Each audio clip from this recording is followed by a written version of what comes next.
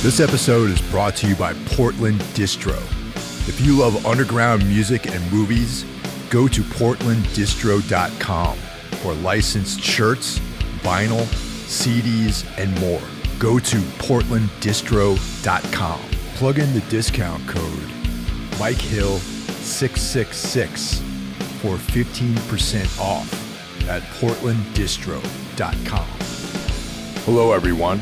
Welcome to this week's episode of the Everything Went Black podcast. Before we get started, I want to thank our newest members to the Patreon squad, Alexander and Christian.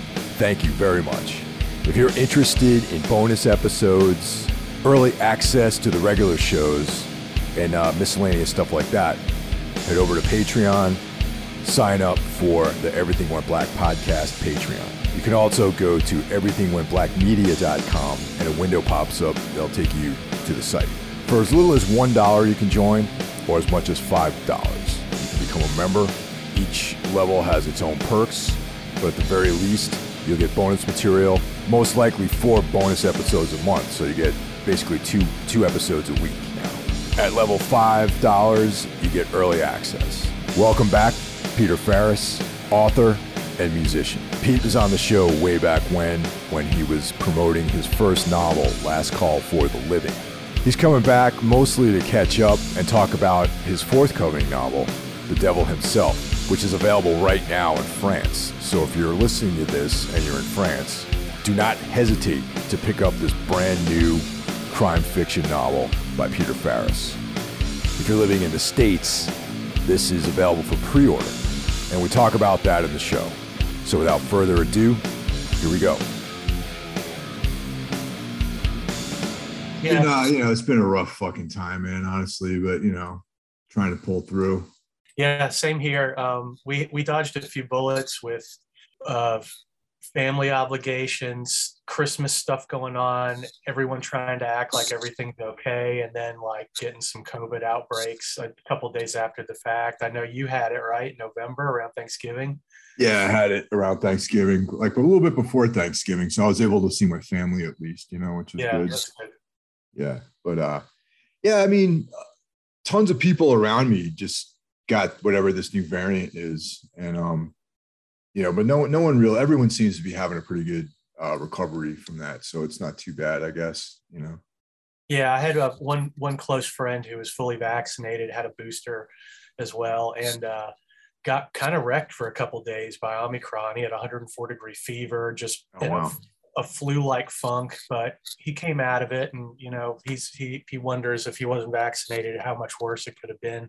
So he can only speculate. But we dodged a few bullets. But I have a 6-year-old in school, and every day we're getting alerts that he's got a classmate down, or substitute teachers are coming in, and staff is dropping like flies. And I just feel like it's any day now, So yeah.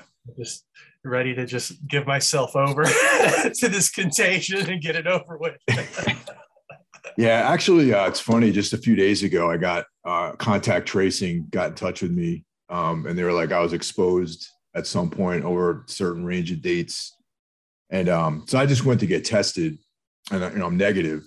But the doctor at it was one of those urgent care places, and the doctor was saying that, just for your own information, we don't recommend you even getting tested unless you have like symptoms, which I found to be interesting because I don't know, like for pretty much the entire pandemic, I was getting tested every 2 weeks, and I've been negative the whole time. And then after I get vaccinated, that's when I got COVID. So go figure. My son's pediatrician said the same thing.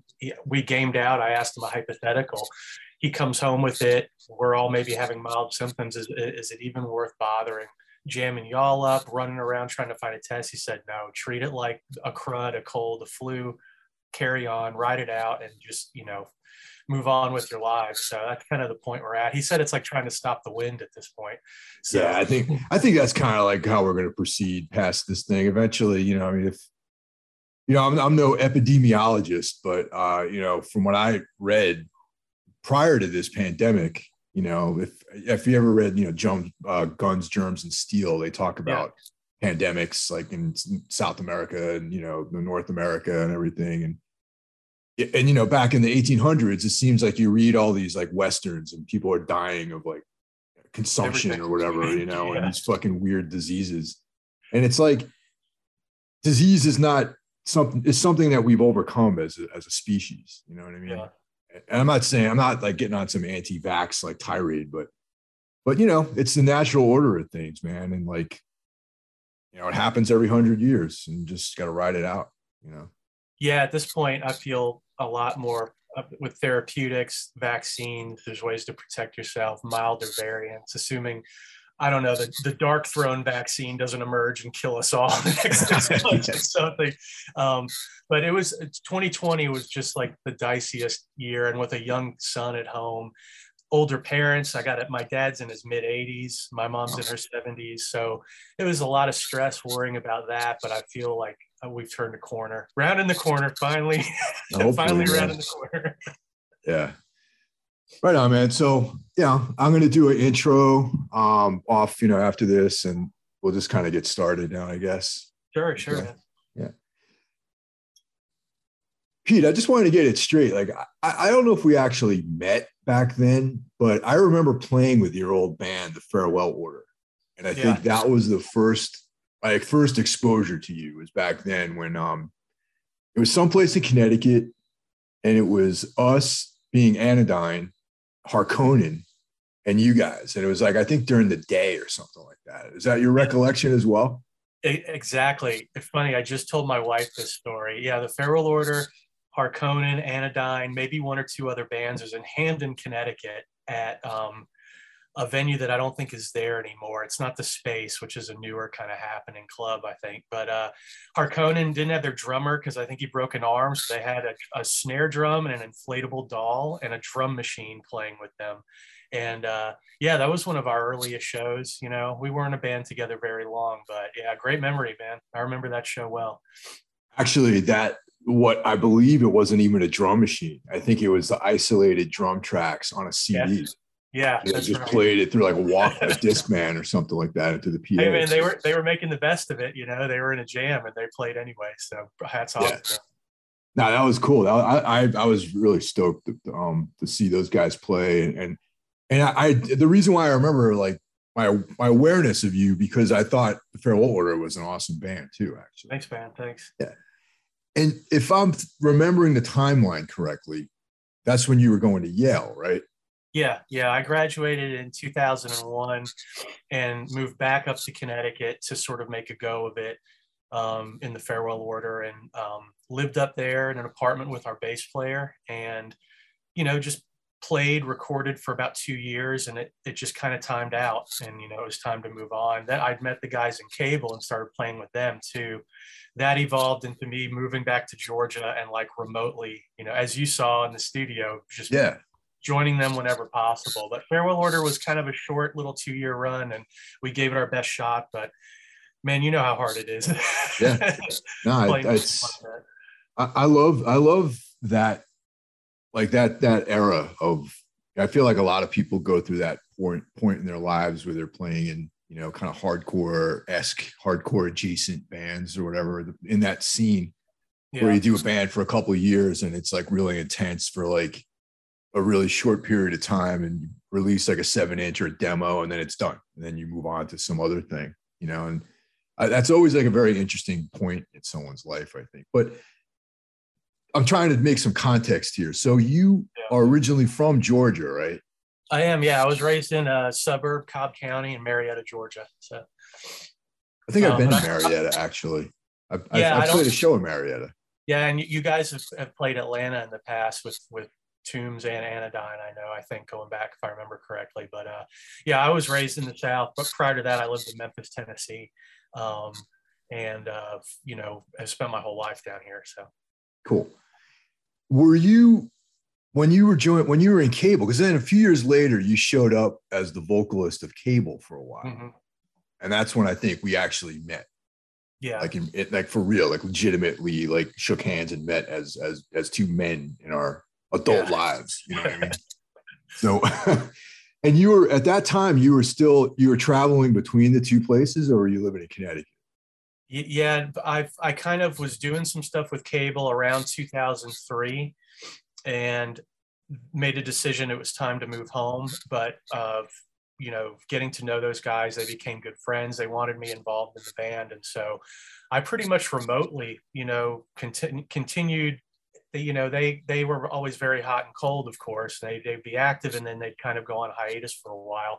But whenever they sort of cranked up, the engine and got going again, I was always asked to be involved. So I'd make every effort to go up there and take band photos, play shows, get in the studio. Usually rehearsal time, practice was, I was doing everything on my own. So they wouldn't know what I was going to do sometimes until I showed up in the studio to cut vocals. But it was a weird way to do it. But, we made it work for a little while. So. But it was cool to definitely, like on the last Cable record, the last, release that came out a couple of years ago, it was really cool to have us, all of us, guys that were in and around the band on the same record, because I got to put some vocals down. You sang on it, Christian sang on it. Yeah. We had all these different, people contributing to the record. And I thought that record was great, by the way. I thought it was really cool. I just re-listened to it and it's held up great. And considering I think that was done kind of late 2019, November 2019, it was sort of, just a few months later, everything went sideways for everybody with a pandemic kicked into high gear just after the new year. So I look back on that record and recording it with just fond memories. And Cable always had a weird thing going on vocally. They'd have Bernie and Randy. Later on, I was introduced into the mix, and then starting with The Failed Convict, where Christian did some vocals and we had other guest vocals, it just turned into this like crazy sort of, the variety was always like all over the place vocally on those albums going forward. So it was cool to be in the mix all the time on that stuff. Yeah. I had you on the show. Welcome back to the show. Because I had you on like 10 years ago, I think you were a guest on this podcast. and that was around the release of Last Call for the Living back in 2012, or maybe you were on maybe prior to the release of that book. I'm not sure exactly. But that was the last time we spoke about writing and publishing and that kind of stuff. Yeah. A lot of interesting stuff has happened. Plenty of despair and frustration and disappointment too. but I think the paperback had come out, I'm going to say like 2013-ish. And I was kind of in the wilderness at that point with the second novel, my follow-up, which is now coming out in May, and other stuff. I never stopped writing, but a French publisher got hip to my work and published Last Call for the Living, and then bought the rights to the subsequent books. And then things kind of took off for me over there. So I was like frozen in ice in the United States, just sort of banned to obscurity. And then in France, things were really taking off for me. So. Man, I was just, thinking about how hard it is, to be in a band and trying to find a label to release your records and, to make a record or to even write material sometimes. And I can't even imagine what it's like being an author in this day and age, especially, and trying to find a publisher. Because it seems like less and less people are reading. It's awful. Yeah, it's tough, man. It's a buyer's market. You feel like it's a dying medium and less people are reading. And so it's hard because, you need to find a literary agent. And again, as a buyer's market, there are a million writers behind you. Everyone's competing for this very small sort of market space. And it can be very despairing to go through that. And to draw parallels, because you've been over there, a lot of times in underground music, going back to the late 90s, early 2000s, hardcore, just extreme metal, punk, every genre, you'd struggle in the United States. You would be eating vegan potluck every night and sleeping on floors or in a U-Haul at a truck stop, playing for no money. Then you'd get an opportunity to go to Europe and you'd get treated remarkably well. By and large, I know there's exceptions. You'd get paid a decent fee. You'd get there'd be hospitality. You could go to Europe and it's no wonder every band from Sick of It All to crazy noisecore bands love going over to Europe, pre-pandemic anyway. publishing overseas in Europe is a lot different, and in France, it's like night and day compared to the United States. So I got really lucky, but man, I was privileged to just be able to go over there several times. My books found an audience, and yeah, I don't know, but I'm 10 years between books in America. So imagine going through the work of writing a record, and you need a label to put it out, right? You could put it out yourself, but you don't want to settle for that. So imagine waiting 10 years with this record on the hard drive ready to go, but nobody cares. That's kind of the position I was in. So yeah, that sounds like really, really difficult to get through, and it's interesting you mentioned that about a label, because like, these days there's this very populist kind of movement going on with music, where people do things on their own, which is great. I think that's awesome. But if you're doing it alone with no support, it's so hard to distinguish yourself from the rest of everyone else out there who's, buying their own Pro Tools setups and, drum machines or whatever, recording records in the practice space. I do think you need a label to help promote and get the word out with people. So that obviously is the same case with a publisher too. Because there's tons of people out there with their blogs and like self-publishing and all this other stuff, which is awesome. Because I actually read a bunch of stuff that people, maybe it's not self-published, but very, very micro publishers. Yeah, very small press stuff. That's a lot of what I read these days. But what I think has operating within like a genre, has that helped bring some readers to your work at all? Because like clearly you're in like the crime, gothic, crime kind of vibe. Is that a pro or a con? Like being a genre writer as opposed to someone out there who's just like not writing within any specific genre?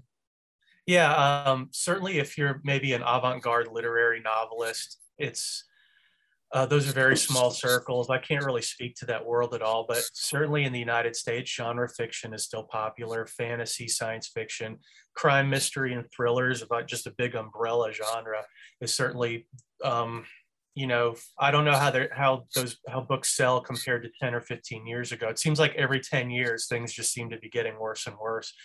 In France, crime noir, crime fiction is hugely popular. So there's opportunity there for a writer if you want to be a genre writer. And I think it's great. I kind of look at crime fiction like I don't know, Gigi Allen would look at punk rock, or you'd look at hardcore metal. Like it can be whatever you want it to be. Like I just want it to be kind of dangerous. So I want crime fiction to be dangerous. I don't want to play by any rules. But there's the caveat is, to publish right now in this day and age, you do have to perhaps bend, and I don't know, you have to deal with whatever's trending in the marketplace, whatever the new rules are, and they seem to change all the time. And on top of that, publishing isn't a meritocracy. So you need a lot of luck too, like the music world. There's a lot of great bands who work their ass off. They just can't catch a break. The Feral Order, not to say we were a great band, but it seemed like we were operating, remember, late 90s, early 2000s in New England. Things were starting to get kind of good for heavy music. Venues opening, lots of possibilities, more musicians around. But right when we broke up, it seemed like a year later, Headbangers Ball is on the air. Metal has this big renaissance. And even like extreme metal, Dillinger Escape Plan, Meshuggah, stuff that was like out there at the time, is suddenly reaching a wider audience. So timing is a huge factor too. But just to the original point, writing a genre fiction, crime fiction, I think it's the way to go if you want to publish at a high level, because it's really hard if you want to be out there, and find an audience for your work. You know what I mean? Well, I like to start with your first book, Last Call for the Living, and it came out about 10 years ago, and that's definitely in that noir, hard-boiled, but dark. You know what I mean? Like there's very unsavory characters in that. For anyone out there who's not familiar with Peter's work, it's definitely, if you're a fan of like, maybe S. Craig Zahler or like George Pelecanos or something like that. It's like this gritty, dark crime with desperate characters and, anti-heroes and like all this stuff. So You know, that whole, there's like a broad genre of stuff when you talk about crime thrillers and mysteries and stuff like that. But this is definitely on the grittier side of the spectrum. It's not like, it's dark, which is why I like it too, And there's another thing that I saw, which I haven't read, The Clay Eaters. Now, how does that fit into your catalog? The Clay Eaters. Yeah, Clay Eaters was my third novel, and that was published in France just a few years ago. I went over there to do a book tour to support it and attended some book festivals too. And it did well. It hit a bestseller list over there, and by and large received, near unanimous, positive review. It was great. It was well received, and it fits in nicely with The Devil Himself. I look at Last Call for the Living, The Devil Himself, which is out in May here, and Clay Eaters as sort of a trilogy with respect to like rural noir. All of them are set in rural areas in Georgia. The Devil Himself and Clay Eaters in middle and South Georgia. And the Clay Eaters is very much kind of an homage to Night of the Hunter, one of my favorite films and books too. An old classic black and white film starring Robert Mitchum. Robert Mitchum, yeah. Sorry, yep. I started to blank there on that. And so, yeah, it's very much in that vein. Each book, the hinge or pivot point in the book focuses on just two disparate people meeting. It's just a common tool in writing fiction, and two people from different worlds sort of colliding together, and all of a sudden, based on that meeting and relationship, things are never the same for them after that. So that's sort of the device I'm working with in those three books. And that's why I feel like they're kind of a coherent trilogy if you were to read them, from starting with Last Call through Clay Eaters. Now that's only available in Europe. That's not available in the States, like an English version of it. Yeah, it's not available in English yet, only in France. We'll see. If a lot of things, speaking of luck, depend on the Devil Himself and what opportunities, present themselves. There's been some film interest in the Devil Himself. If the book, hopefully performs well, just as far as sales is concerned, there's a very good chance I'll be able to publish Clay Eaters. But, this stuff's out of my control. It's hard. I had to learn to accept, if you put a lot of work into a piece of art, a film, an album, a book in my case, and you want the best for it, you're ambitious, you want to succeed, you want it to sell well, you want it to become a TV series on Netflix, I'm just being honest. Yes. And when you just kind of don't hit those marks, or what you might just consider failure, it's tough to want to keep going. And that's what that 10-year stretch was, dealing with mentally. But thankfully in France, that book found an audience, and I have hope the Clay Eaters will be coming out next in the United States.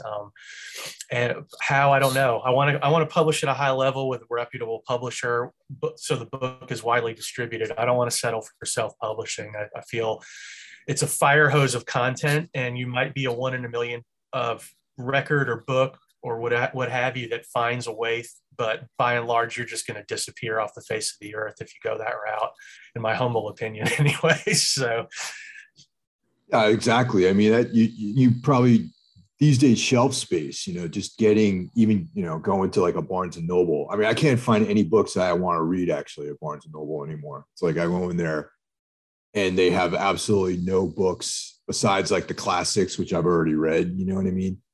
Like if I go in there and look for,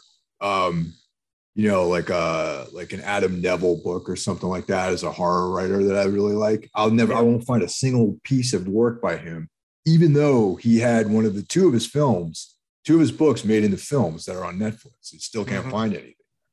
So if you're marginalizing yourself further by self-publishing, there's a way you're just going to be, you have to look for those releases. You know what I mean? Yeah, it's hard to get the word out on. It's hard to just will or manufacture buzz too for your book, and certainly when you publish with a reputable publisher that's distributed well. The Devil Himself is being distributed by Simon and Schuster, so it'll be out wherever books are sold. You'll be able to get it. And it gives sort of this imprimatur of like respectability and validity to the work, which, it's like putting out a record on a well-known label, whether in the metal world, whether it's Seasons of Mist or Relapse or what have you, people see that and go, oh, there's sort of a gatekeeper, at work here that people respond to, and they're probably more willing to check it out. But a writer friend of mine remarked that, like, it's especially in the events over the past couple of years, it's like, it's no wonder there's more dollar stores in America than bookstores. And when you go over to France, and like, there's a bookstore in every little town and village, and in Paris, there's something like, I might be mistaken, but I think at least 200 bookstores scattered throughout the city. People go to graduate school to learn how to be a bookseller, how to work in publishing on the production side. It's a noble profession over there to be a bookseller.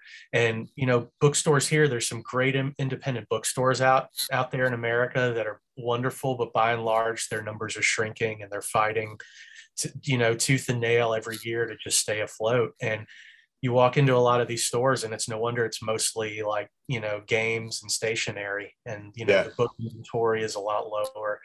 Or for the bigger retailers, it's a retail job. Or if you find yourself in France, you meet a bookseller, it's like a noble trade, and that's really inspiring when you're over there. I feel like it's how things used to be in the United States, and they're not anymore. And it's kind of tragic for someone who loves books like I do. So yeah, I agree with that, because I do. It's funny, just in general. I've been like touring this country in Europe since like the mid '90s, and in the United States, even just the overall landscape of our culture has, I'm going to be bold, and I'll say has somewhat degraded and become very homogenous in a lot of ways, where sure.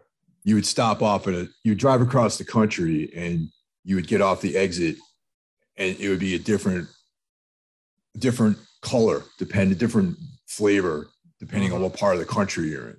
You go west, it's different.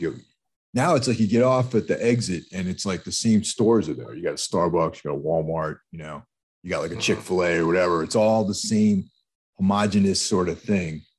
And I remember back in the old days finding like little bookstores like that. And the thing I miss the most are these like specialty places that you can go in there, and they'll have like, like a deep catalog of material, because I'm really into like horror and, like weird fiction and stuff like that. So finding all those authors on the shelf in a bookstore is so unusual these days. But back 10 or 15 years ago, you'd be able to find like an Arthur Machen, collection or something like that on a bookshelf somewhere in a specialty shop, but these days it's just, you got to mail order everything. And that's a real drag. And on to that point too, you might be able to ask the bookseller that's their shop, and they're carrying titles that, obviously they want to carry inventory that's going to sell, but they're carrying stuff that they're really probably obsessed with and adore. So you could ask them about a particular writer, and just like having a cool record store that you can always go to, and maybe you get to know some of the people who work there, and they're always like, hey, if you like this, and all of a sudden you've got 6 new writers, 6 new bands to check out. And for people like us, who I know are obsessive collectors and always digging for art, that's part of the fun. And I miss that. I miss the bookstore culture, which when I was young was around. I don't feel it anymore in the United States. And in France, it's very much like that. Everywhere, there's bookstores that are very specialized, and you go in there, and, if you're into new age stuff and self-help books, you can find a bookstore that tailors just to those interests and needs. And the one thing I don't want to get into a debate about socialism or something, but France has laws on the books that limit the amount of discounting a giant retailer like Amazon can do. I think it's 5% or something. The details are online, but you can read about what the government's done there to help keep a Walmart or Amazon type behemoth from underselling and running French booksellers out of business, because it's such an important part of their culture. So people would just as likely I'll just order it from my neighborhood bookshop from, so-and-so who I've known for 5 years or whatever. And I'm not going to, as opposed to here where it's like, I can get that for $15 cheaper on Amazon and get it tomorrow. Why wouldn't I order it from there? And an independent bookstore, they can't compete with that. They have to charge, a higher price or list price. And it's tragic, it's sort of the sort of this ugly side of capitalism, unfortunately, as it pertains to the arts, you know? So I don't know. I don't know how to reconcile it. I just have to make do with what's in front of me as a writer, and just, hope that my book finds a way in America. Because I think it'd be cool if there was like the arts and capitalism like are almost mutually exclusive in some way. Yeah, they're not very compatible, are they? They're not compatible. It's like, I kind of feel like capitalism should work for like sewage pumps or something. You know what I mean? Like you should be able to go out and get like a really good price on like an ejector pump or something. You know what I mean? And then anything that's like arts related should have like a bottom line that you can't. All right, this is the minimum that you could accept money for. It's just so, because it's such a hard thing to be creative and actually exist. And can not even make a living, but to continue with what you're doing at a subsistence level. You know what I mean? Even as a vocation, it can be absolutely demoralizing. And during this stretch, France really buoyed my spirits when I was just really, really, down and depressed over it all, because I put in a lot of work into these orphan novels sitting on my hard drive. And I'm not going to get into the reasons, that you have to play this game. You have to have representation, shop your work around. And there's so much luck involved too. You got to have talent, you got to work hard, but there's a lot of stuff out of your control that is really, again, it's not really a meritocracy. You're sort of playing the lottery when it comes to writing. You want to write publishable fiction. So, and that's why so many writers are clamoring to do TV and film, because that's where all the money is. And and everyone is praying that, the TV and film industry notices your work and options it or develops it, because that's how people are consuming storytelling now. I hate to sound so cynical, but the quality of fiction, I feel like every 10 years is starting to just like slowly devolve. And then the people who have the attention spans to sit and read a novel length, book, manuscript, that number is shrinking and shrinking. People would rather consume quick videos on YouTube or stream stuff at their whenever they feel like it. And it's disheartening, it really is. And I don't know if it's influencing how writers write, that they're trying to write stuff that is more applicable to film and television, and they're not writing fiction anymore, maybe. It just makes me depressed thinking about it.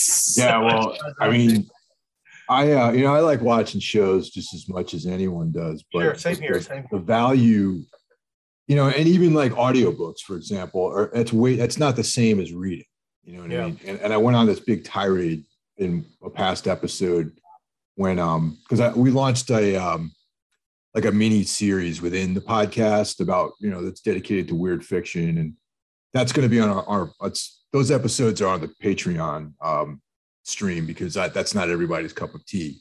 Yeah. But quarterly, I'm going to be donating to various literacy charities out there, because cool. I went on this big tirade about just the ability to read and how much secondary benefit your intellect gains by like looking at a page. There's these symbols, and your brain conjures those symbols into an image in your brain. And that losing that ability, I think, would be a huge, huge loss for the future of our culture, really. You know what I mean? To somehow just watch a video. Okay, I understand this. I don't think that's really going to cut it. Yeah, I don't know what the human race is going to look like long after we're gone. If the ability and interest in reading text on a page and using your brain to, whether it's just you're consuming a story or you're reading about, I don't know, how to plant a crop on your farm or something, like it's scary to me. It's the stuff of sort of dystopian science fiction. But I grew up reading. I grew up around books. My father was a writer, and I don't get me wrong, adore film and television. I don't keep up as much as other folks do, my wife included. But when I do have free time, I just turn to a book. And also in this social age we live in too, where attention spans seem drastically shorter. I've even had to retrain myself where you just feel like you're always reaching for your phone every 10 Yes. seconds. It's terrifying, and I catch myself doing it. This is years now of me like trying to temper this sort of new part of my brain, that wants to just hold the supercomputer in my hand and constantly check it for stuff, where it's like, put it on sleep, do not disturb, put it in another room, and then sit and read without interruption, even if it's 30 minutes. And I found that there was a time where it was very hard for me to read. I used to be able to sit and read for 5 hours in a row without thinking twice about it. I remember reading Stephen King's The Stand when I was 12, and I consumed it, I think, in like 3 days under like the cover in my bedroom and a flashlight, that sort of cliched kid reading a horror novel in the bedroom. And now I feel like having a kid and family, you get older, life gets complicated, but I almost had to retrain myself to read with purpose, without interruption, without distraction, without my brain kind of checking out on me and wondering like, hey, I wonder if I got a like on Twitter or some nonsense, Sure, yeah. That it's scary. It's weird, but that's the reality we're in right now.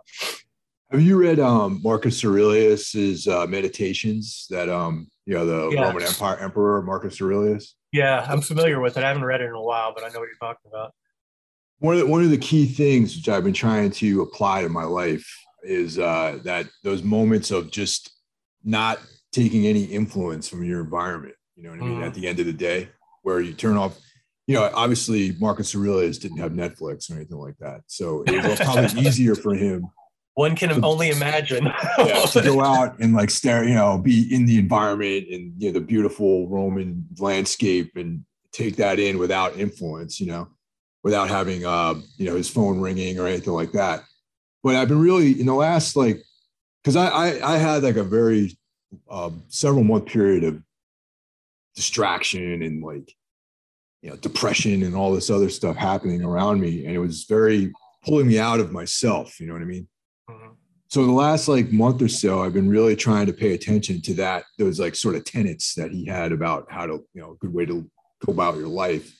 And I've been trying to have a 50, even if it's 15 minutes at the end of the day, where there's no phone, no computer, no screens, no shows, no music, just time inward, Mm-hmm. And I find that it's allowed me to concentrate more by doing that. Even for 15 minutes a day, I can focus on things a little bit better, and I get a better night's sleep and all this other stuff. So I don't know. There's a lot to these things, I believe. No, there's a lot to what you're saying. And I don't know if culture-wide in the United States, even around the world, there's kind of maybe some pushback on the pressure and changing landscape and turmoil that's kind of seems to me connected to this new social age we live in, where it's either people either turning to the outdoors, whether it's first generation hunters and organic farmers or hunters, or people getting into hiking, camping, fishing, or meditation, just finding time every day to, like you said, almost put yourself in a sensory deprivation tank and look inward, try and calm your thoughts. There's a lot to that. I know transcendental meditation is really popular, being a big David Lynch fan. I spend more time in the woods than I probably should. Certainly in the fall during deer season, I'm always out hunting, and there's something, a lot of people might not get it, but there's something to sitting 25 feet up a white oak in the middle of the woods, a mile or hundreds of yards from my truck, and being immersed in nature I'm not looking at my phone, and it's off. And I tell you, there's something that, whether I harvest an animal or not, just that 10 hours or 12 hours or a weekend, if I'm camping out or staying at the hunting cabin, for example, recharges me in ways that I almost can't describe. And it's what you're saying on a micro level, just finding 15 minutes a day, where once a week I get out to the woods and I go spend a day tromping around chasing white-tailed deer. And it does wonders for my mental health. And in 2020 especially, we were all dealing with the stress of that year. Like, I don't know what I would have done without like the ability to get outdoors and, whether it's hike and hunt.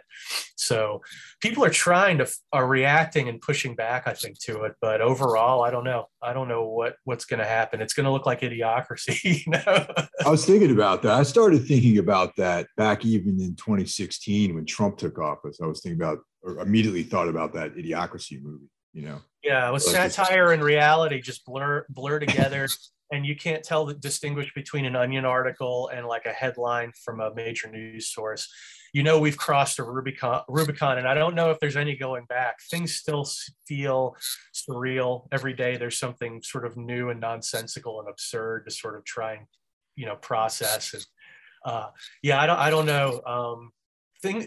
Nothing feels the same after certainly 2016 and certainly after 2020. I haven't recalibrated myself to whatever it used to be. Yeah.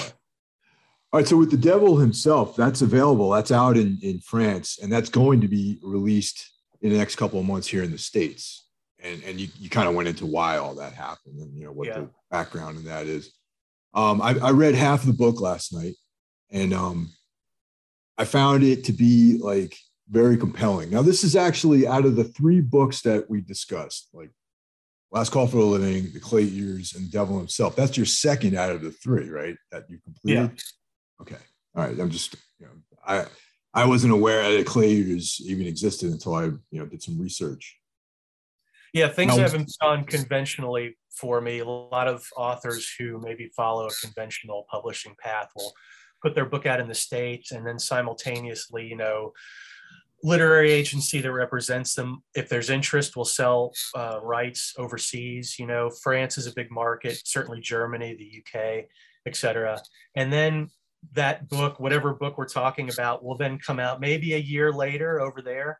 And then by then you're on book 2 in the United States and book 3. So it's staggered, and they're always a little bit behind. But in my case, and I'm not alone, actually, my French publisher who specializes in American authors has a few writers who are in my position where their publishing record in the States has been spotty, or they've had a lot of difficulties, or just haven't had any luck. And, but they're thriving over there. So it's not unheard of. But yeah, it's a little wonky, man. It's hard to describe to people. I can't tell you for 10 years how many times every week almost I get an email or someone asking, hey, where can I get these books in English, or when are they coming out? And, at some point, I don't know, in the music world, there's no parallel. You can be like, yeah, this new Tunes record is only available in Portuguese right now. It doesn't make a lot of sense. I actually sing it in Portuguese. Yeah. You got Max Cavalera on there doing it. Yeah, he's doing vocals on the record. Yeah. But The Devil Himself, I finished the first draft of that book sometime in late 2012. I have the file on my computer, shelved it for a little bit, and then I sent it to my then editor at the publisher who released Last Call for the Living. They got no response. And so the book has always been intact basically since then. I've continued to work on it, prepped it for publication in France, and it's aged well, and I've continued to refine it. But yeah, I've just had it, this sort of baby, and I just haven't been able to get it out into the world until now. So it's a huge relief. It's just like, I'm relieved. I'm really excited. And I've accepted that this is all I can do. It's going out into the world, and whatever happens will happen, but it's all out of my control at this point, how people respond to it. I just want to touch on your writing style a little bit. It's for lack of a better term, I would describe it as somewhat, laconic, with like these kind of short sentences, similar to like maybe John Fonte and like Ernest Hemingway, where it's like this kind of very rapid fire in some ways, and also sort of less descriptive in a way that it uses adjective. You know what I mean? So it is like an accounting of a situation. When I read it, it's like this kind of accounting of what the situation is, and that's how the story kind of progresses. And I'm just interested how you developed that writing style, like what might have influenced that, or was that something that you intentionally moved towards, or just basically how you came about that writing style? Yeah, it came naturally to me. There's a lot of ways to skin a cat, and there's a lot of ways to write fiction. You can read old horror novels from the 80s, and they've got a lot of purple prose, and there's just lots of detail. High fantasy is certainly these Yeah. gigantic books, and I'm a fan of the genre. But there's just a lot of ways to approach fiction writing, and for me, it felt natural intuitively as I was learning in my sort of apprenticeship period and reading regional writers. I love a lot of Southern writers, who, by the way, John Fonte, Charles Bukowski, um, Raymond Carver, these writers were all playing stylistically, I think, in the same sandbox. And some of these writers would be like Larry Brown, Ron Rash, certainly Flannery O'Connor, who could write elegantly as well. But for me, the big tactic is this sort of classic, writing method of show versus tell. It's like writing a screenplay. I like clean, precise sentences. Every now and then, maybe get a little showy and write an elegant or lyrical line, but I prefer to just describe what's going on, define your characters through their dialogue and their actions, and pack as much subtext into your prose as possible, and into the dialogue as possible. I love trying to do that. Just get away with as much as possible with as little as possible on the page. So there's depth there for the reader to explore, as opposed to just explaining everything. Whether it's simple. Your character's mad. Do you say they're mad, or do you have them pick up an ashtray and throw it through the drywall? What's more effective? And I think for the reader, it's the latter. Have them throw a damn ashtray through the drywall. So that's an example of like kind of what I'm trying to do: simple, precise, clean sentences and language. So Yeah, the narrative moves along like very at a really good pace, I think. Like I was saying, I read like half the novel last night, and I probably would have finished it had I didn't have to go to band practice. But yeah, I'm probably going to knock the rest of it out after this afternoon. Well, I was only going to give you one excuse for not reading a full-length novel in a night. Band practice is the one excuse. So you're okay, Mike. You get a pardon there. It's all that meditation, man. It allows me to focus more. So yeah, I'm good for 300 pages a night. That's impressive, man. Yeah, but that type of writing, it's like James Ellroy too, with his sort of they call it a telegraphic style, very short sentences, sometimes just subject noun, that you can really breeze through stuff like that. Whereas other types of writers, even writers I adore, but their styles are much different, and they can be really they can really demand your attention. But yeah, that's that just comes naturally to me. I'm not trying to force the issue there. It's just this is how I've learned to write, and I'm comfortable with. And I feel like when writers try and not be themselves as far as how they execute a story, it shows. It shows every time. Yeah, I'm always interested in that because I attempt to write as well. And it's just stylistically, I'm always interested to see where people are coming from with that. And it's funny you mentioned Ellroy, because when I read a James Ellroy novel, I like break out in a sweat. I think it's like you read his prose. It's like smoking crack or something like that. And you're reading, and you're like, oh my, you're like your heart's beating fast, you're sweating, and it's crazy, Yeah, I read his last novel. I read it last year sometime, Perfidia. Stormfront? Is that what it's called? The next to last novel. I haven't read Stormfront yet. Perfidia, though, the precursor to that, and it was a wild, crazy work of genius, but absolutely exhausting. Yes. After a while, his the story itself, his style was, I felt like I was just getting hit repeatedly in the face with a hammer. Just these like sharp angular sentences that just never stop, and it just goes and goes and goes. It was relentless. So yeah, I appreciate that type of writing and dabble in it. But I've tried to find my sweet spot, and every writer has to search for that, as far as how they do their thing. Earlier on, when we started talking, I wanted to establish like some kind of context about like, where, what your background was, and, you live in Georgia and you're native to that, because your material all is very regional oriented. Now, are any of these places actual places, or are they like like some of these towns like aggregates of other places that you've been to or people that you know, and that sort of environment that you're working in? Is it, Yeah.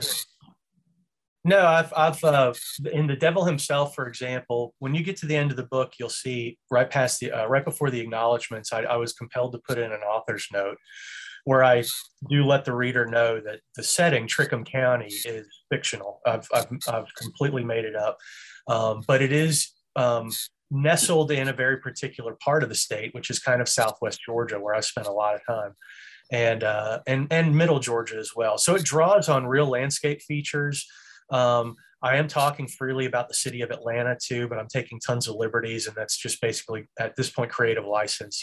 I have my own embellishments in there, and that's for the reader either to accept or reject. But I have more fun inventing my own sort of geography and drawing on real life stuff, drawing from real influences.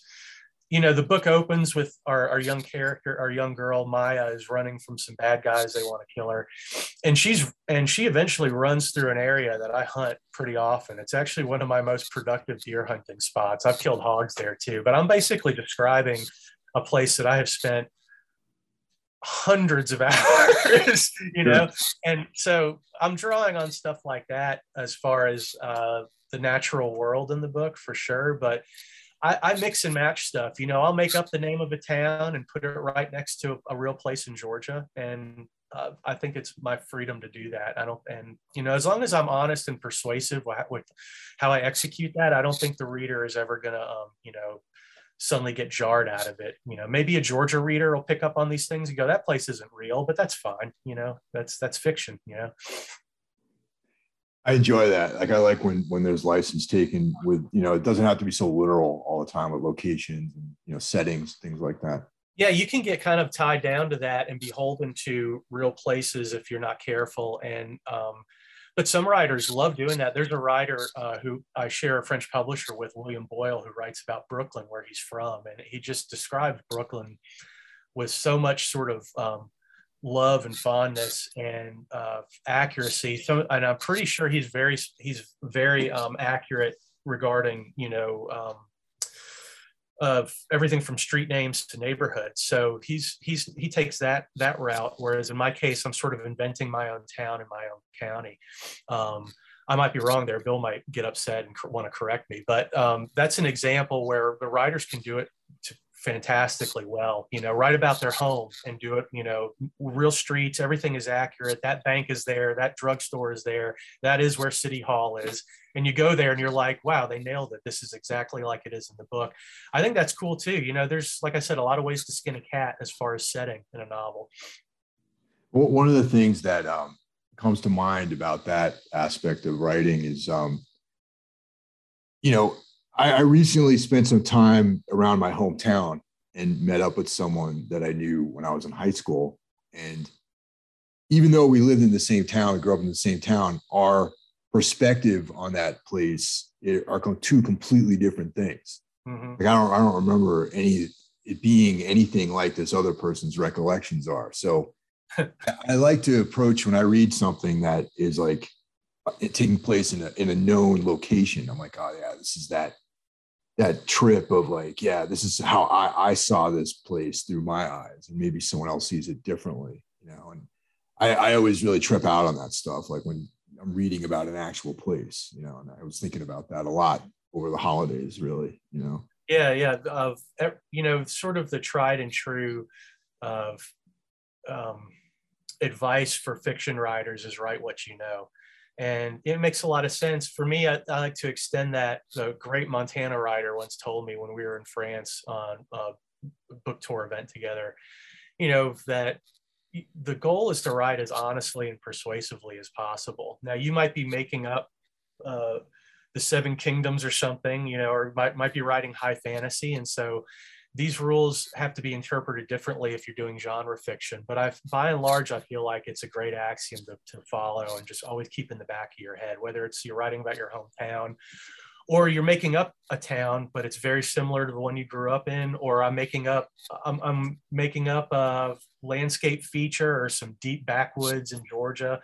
And it's fiction on the page, but I'm thinking of some woods I've actually run around in. So, that's like the North Star, the guiding light, not only to write what you know, but try and just be honest and persuasive with what you're doing. Because I think if you fail there, the writer's going to know it. And that carries over to everything, your characters, dialogue.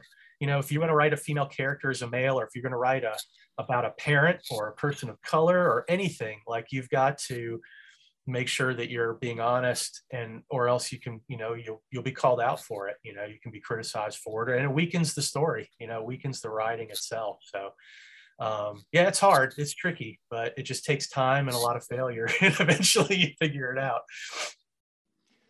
Now, for example, the devil himself, the characters in that book, they're very, like, there's a lot of depth to those particular characters. Maya, Leonard, Lucio, and there's like so what comes first within your process, the character ideas or the narrative? You know what I mean? Like, while you're pondering these creative ideas, do the characters spring out first, or does the story that the characters are involved with, does that come first? Yeah, no, it's a great question, because every writer's different. You ask 10 fiction writers, they'll give you 10 different answers. A lot of them have a plot in mind, and they might also want to plot out the novel really, really meticulously, but they have a plot in mind. There's a bag of money discovered in a ceiling by a contractor, and then from there they plot out some really cat and mouse type of story, for example. Everyone's different. I'm a real visual writer, and I usually have images in my head, and the devil himself started with was inspired by someone in my wife's family, or stories that people in my wife's family, in-laws, about a local man from decades ago who sort of trolling people before trolling was a thing. He had a reputation as being kind of like a little baddie, kind of, he was a bootlegger for a little while, and he, for a week or so, rode around town with this mannequin in the front seat of his car. And he did it as a lark. Like I said, he was sort of trolling, but you imagine in the 1970s in a South Georgia town, this was like, kind of, people were like, that dude's crazy. It really got riled people up. And I had this image of an old man. I had this image when I heard about that years ago, of an old man in a car with a mannequin, and the mannequin is wearing a dress and has makeup on and a wig, like she's really done up. And he's actually going somewhere with the mannequin, and he wants to, like, they're going to the movies, for example. And from there, I just started asking all these practical questions. What's the story here? Does he live with the mannequin? Does he talk to it? How long has this arrangement been going on? What's the backstory there? And from there, the novel just kind of starts to, like I said, you're peeling back layers of an onion trying to get to the core truth. And I don't plot at all. I don't outline at all. Excuse me. I better plot, or else my book would. I don't outline at all. So everything is by the seat of my pants, and it's a lot of false starts and groping around in the dark. But you eventually find your way. Every book, though, it starts with an image like that. Claytor's is the same way. It's this guy falling from a tree stand and dying, which is very common. I hunt from tree stands, so I'm climbing up trees 20 to 30 feet routinely to hunt from up in the air with a bow or rifle. And it's, if you don't take safety precautions, every year there are tragedies. Hunters fall and break their neck, break their back, or die. So I had this image of this hunter falling in slow motion in the woods, and that the only sound for a moment being him hitting the floor, hitting the duff.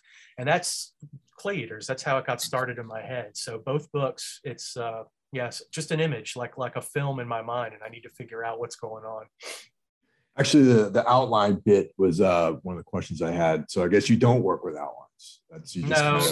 Yeah. I mean, if you were to look at my notes for the devil himself, I'll keep legal pads, and I prepped the book for publication in France. It went through an editing and refining process, and then copy editing and final pass and editing for the United States. I work with an amazing editor named Lily Golden, and she really helped with.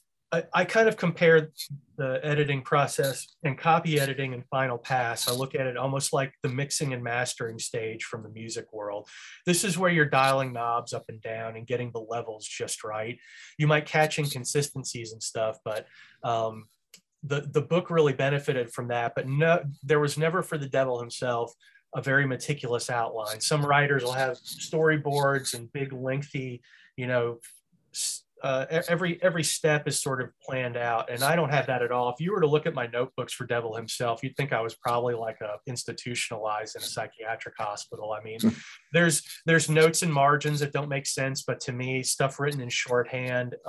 Just you go down rabbit holes of research, and then it's all about picking the right details that serve your story. So no, it's very kind of haphazard and kind of crazy how I go about writing these things. You know, it's just the way that works for me. I'm like Michael Gira from the Swans, I think, only without the band to yell at. No, I'm kidding. I love Swans, but I feel like there's a lot of chaos in how he creates Swans records, and I feel like there's a lot of chaos, at least internally, as far as how I try and make these novels up. So. Did you see that documentary that came out a little while ago? I loved it. I've got a Swans tattoo, and I've been a Swans fan since the late '90s when I got hip to all of this stuff, to what he was doing just after they broke up, and then he started launched Angels of Light, and Young God really got cranked up. And I turn to him constantly. I have weird sources of inspiration. You know, I have writers I adore. I have Mount Rushmore writers.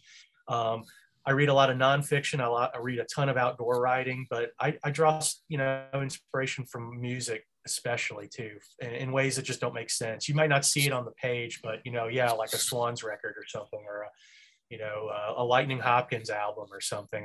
I draw more inspiration from that for writing than I would like an actual writer, you know, another writer. Now, do you work with the same editor on each one of your the three novels that you have, like to trim it down from a manuscript into the published final version of the work? Yeah, in my kind of dilapidated publishing career, I've had different editors so far for the two books that are coming out or out in the United States. I worked with an editor with Last Call for the Living, of a man named Bob Gleason, who actually edited my father at that publisher for many, many years, a couple decades actually. Then for Devil himself, I worked with an editor at Arcade Publishing, and she was, you know, absolutely brilliant, wonderful to work with, really helped elevate the book. And then in France, I've worked with the same editor, Oliver Gallmeister, for Last Call for the Living, book 1, The Devil Himself, book number 2, and The Clay Eaters. And then eventually soon, my 4th novel will be coming out in France. So I've worked with him on each book, but that's a different process in France compared to the United States, you know. Different markets, different audiences. The book is going to translation, so there's different concerns and points of emphasis for an English reader compared to a French reader. So there's differences there. A lot of writers, though, have been with the same editor for years, you know, and they have great working relationships. But yeah, I haven't had that yet. I'd like that, but, you know, it hasn't worked out that way. How hard is it on the ego to go through the editorial process? Like, I've often wondered that, you know, I mean, like, you know, to have someone give you notes on this thing that you put so much time and effort in and spend all this time with, and is part of, like, kind of like you really, you know, mm-hmm. like to have, like, you know, like, and this is projection, like my own ideas, like, you know, this stack of paper with red lines through it and notes and all this other stuff. Like, how do you deal with that? Like, how do you work through something like that?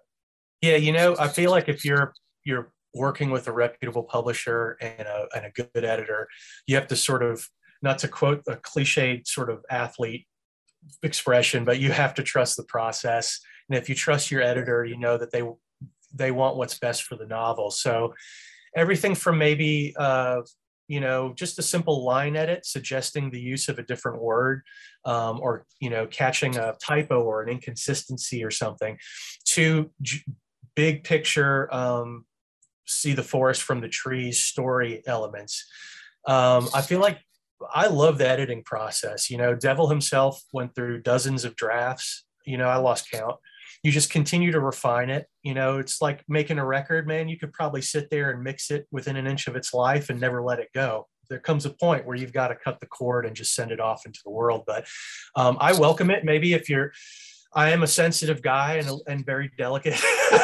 But, dude, I hear you, man. But you know, you have to submit, if you trust your editor, that they want what's best for the novel. And I enjoy that part. Some writers might be very sensitive to criticism. And if it's delivered certainly harshly, it can hurt your ego. It can definitely, you know, you can internalize it. But the heavy lifting is the hardest part of writing a novel for me. That first draft, if you finish the manuscript and you have this big, ugly mess on your hands, that's the hard part.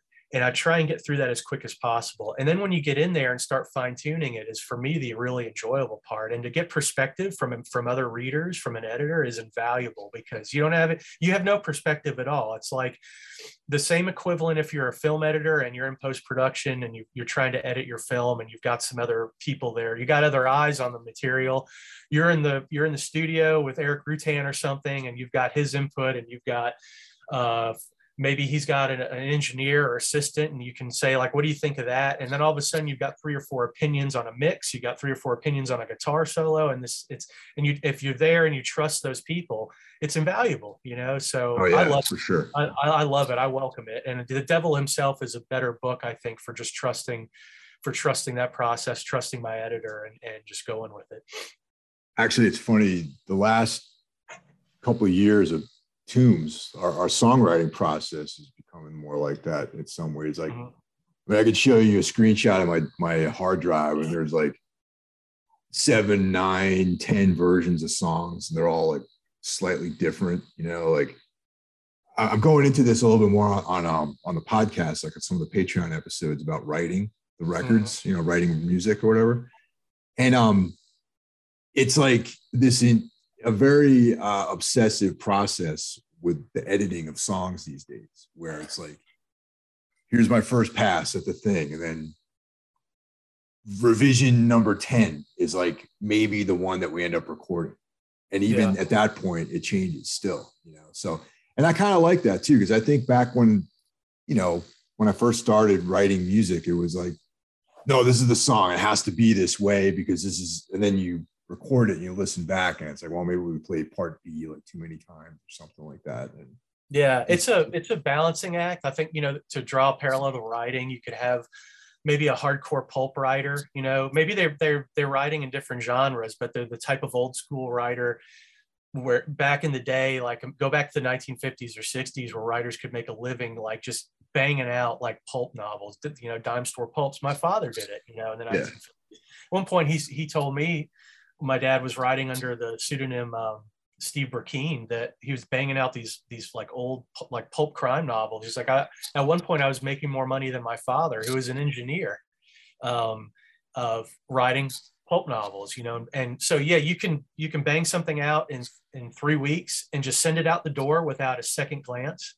You could write records that way too. But the older I get too, and as I've gone through this apprenticeship period trying to learn the craft of writing fiction, where I prefer, you can disappear into a black hole of this, but editing, getting into the granular detail of scenes, what your word choice, injecting subtext into scenes, you know, just by like having a character do something, an action or a line of dialogue, and just injecting tons of subtext into those moments, you can get really cerebral with it. And the balance is, and I like that though, you work slower, but the finished product I think is much, much better. And the parallels in the music world, you know, you could sit there, you might have a bridge and you want to have some weird noise stuff going on, and you can mull over what instruments and how you mix it, and how many tracks you're going to just stack on top of each other, and how crazy you're going to get with it. And that's just one little moment in one little song. And in fiction writing, it's the same. One little section where your character's saying something of the utmost importance, and how do they deliver that line, and what words do you use, and have you used these words before, and are you repeating yourself? And it goes on and on and on. So you have to learn as an artist, where do I draw the line? When is this right, and do I let it go, or do I just sit here working on this book for 10 years and it never, you know, gets done? So plenty of those too, definitely. Sure, for sure. Yeah. One of the things I was curious about was you know, crime fiction is, you know, it's in some ways in the eyes of what today's people might see things, might be a little problematic in the use of women get roughed up and, there's like stereotypes and all this other stuff. Has that ever entered into the editorial process with Oh boy, you opened up a can of worms, man. No, I'm just curious about that, just because, like, I can imagine these. I mean, I'm, obviously I like to let creative people do what they want, but I imagine these days, like, people always want to dip their finger in somehow. Man, a lot has changed, in a lot of the arts in general, but just speaking to writing fiction, like crime fiction, you're seeing big sea changes as far as maybe what's acceptable, or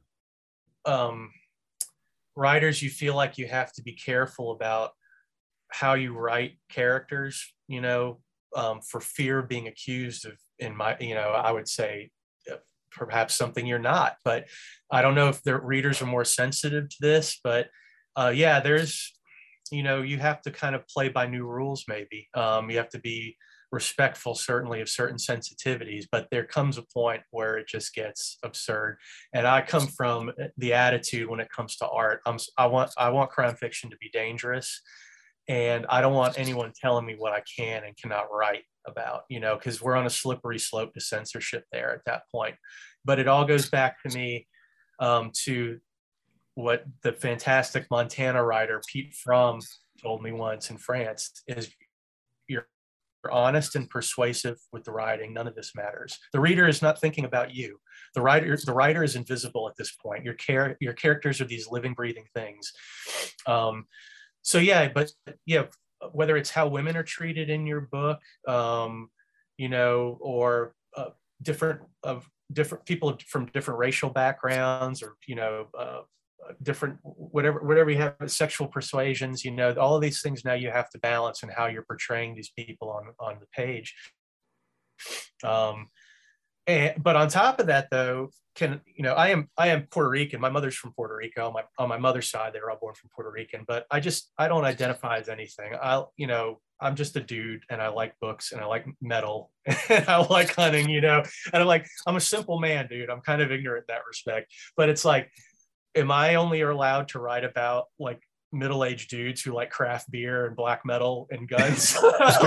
Because that's a boring book. I want to be able to write about whoever I want to write about, and explore people from different backgrounds, from urban environments, from rural environments, different age classes. I don't want any obstacles in my way as far as what I write about. But my challenge as a writer is do it honestly, do it persuasively, and be a compelling storyteller. Then these things do not matter at all, because the reader's not going to worry about, what my background is. I will be invisible, and that's the end game.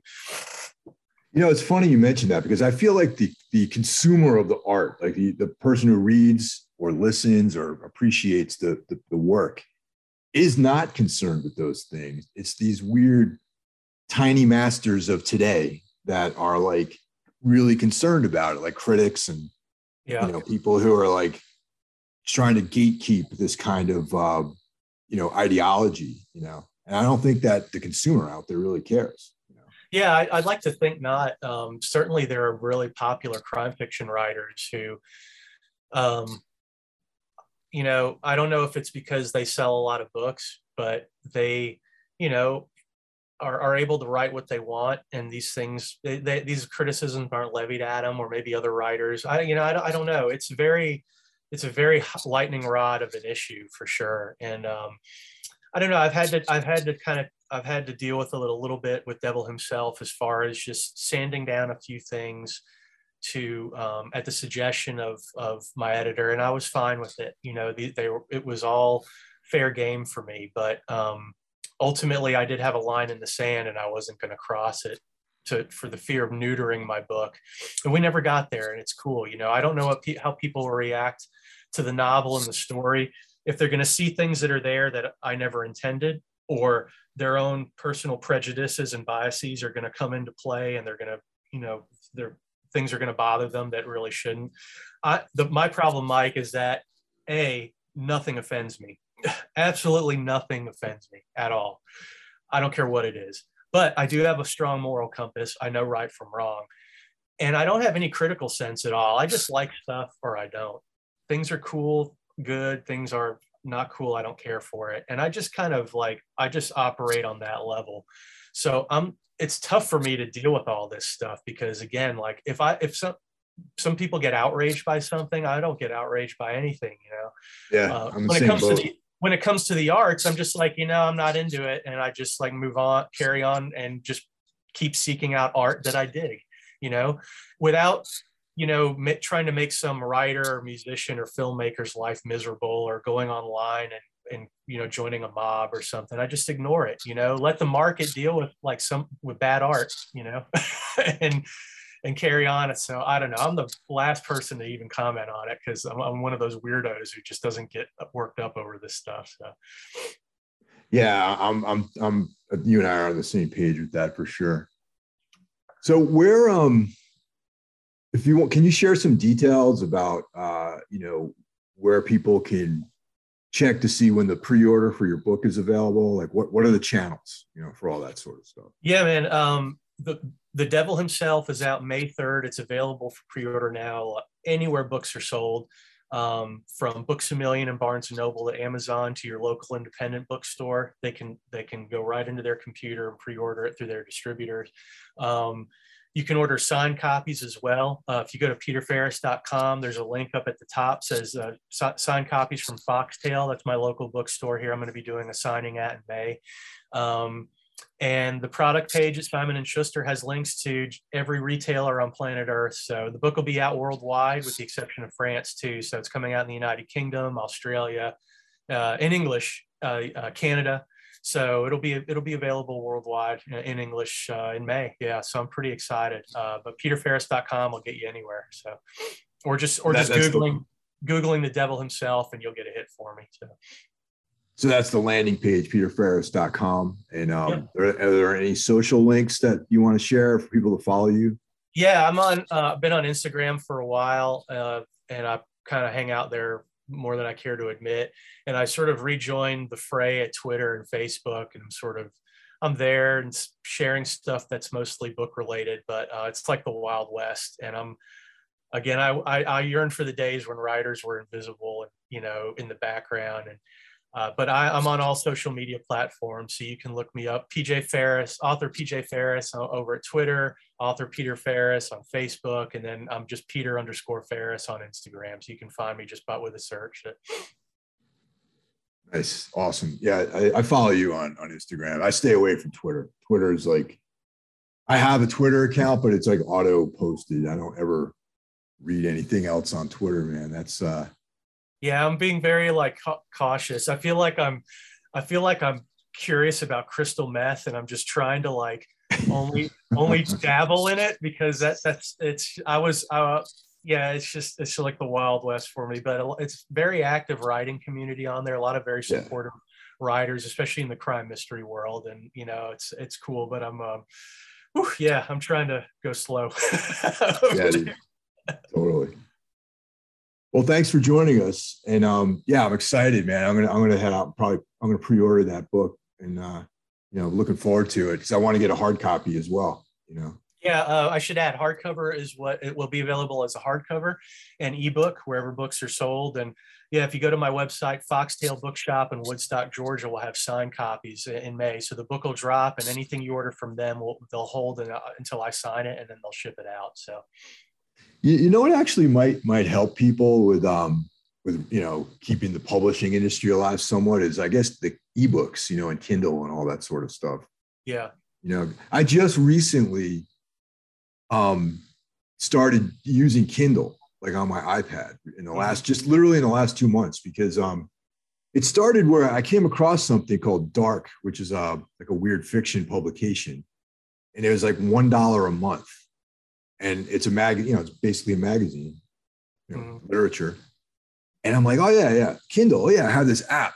So I started reading the magazine every month on Kindle. And then from there, I started actually trying out other authors that I read that were in that magazine that had stuff on Kindle. So it wasn't like an investment so much into putting something on my shelf by something I might try it out and not really enjoy it and be like, oh, well, I have this book now. You know what I mean? Yeah.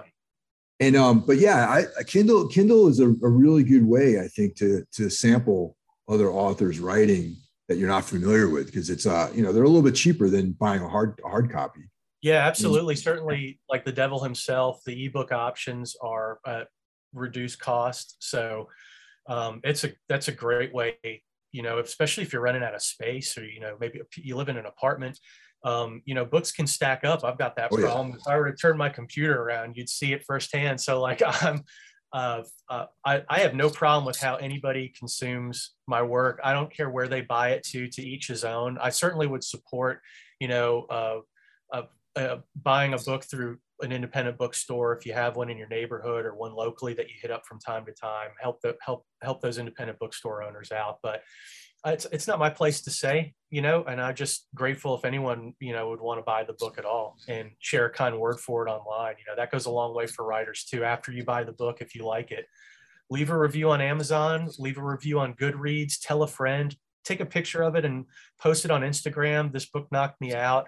Man, that helps writers so much, because it's so hard if you don't have a lot of publicity. You're not anointed by your publisher, and they sort of get you out there and get you all these opportunities, to promote your work, to manufacture buzz, to get word of mouth going. It's so hard. Yeah, and I'm relying on the book being good and people just recommending it to each other. I'm proud of it, but it's really hard for me to do it on my own. So that goes a long way. If you buy books, take that extra step online and, share it in some manner on social media.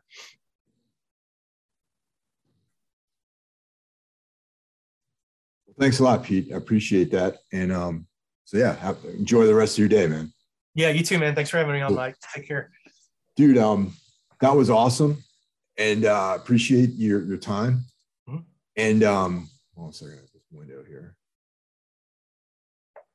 If you have an idea for a like an outro track, some sort of, whatever, a song, if you have it as an MP3 or something like that, send it for like a preferred like outro, Yeah. Do you have copyright concerns when it comes to stuff, or do you just no? No, because I usually have like some other audio over it, Yeah. Have you unless you've used it recently, what about Black Medicine from Take the Stairs to Hell with all of us on it? I haven't used that. That's all right. Great. Yeah. That's awesome. I'll do that. Fuck yeah, man.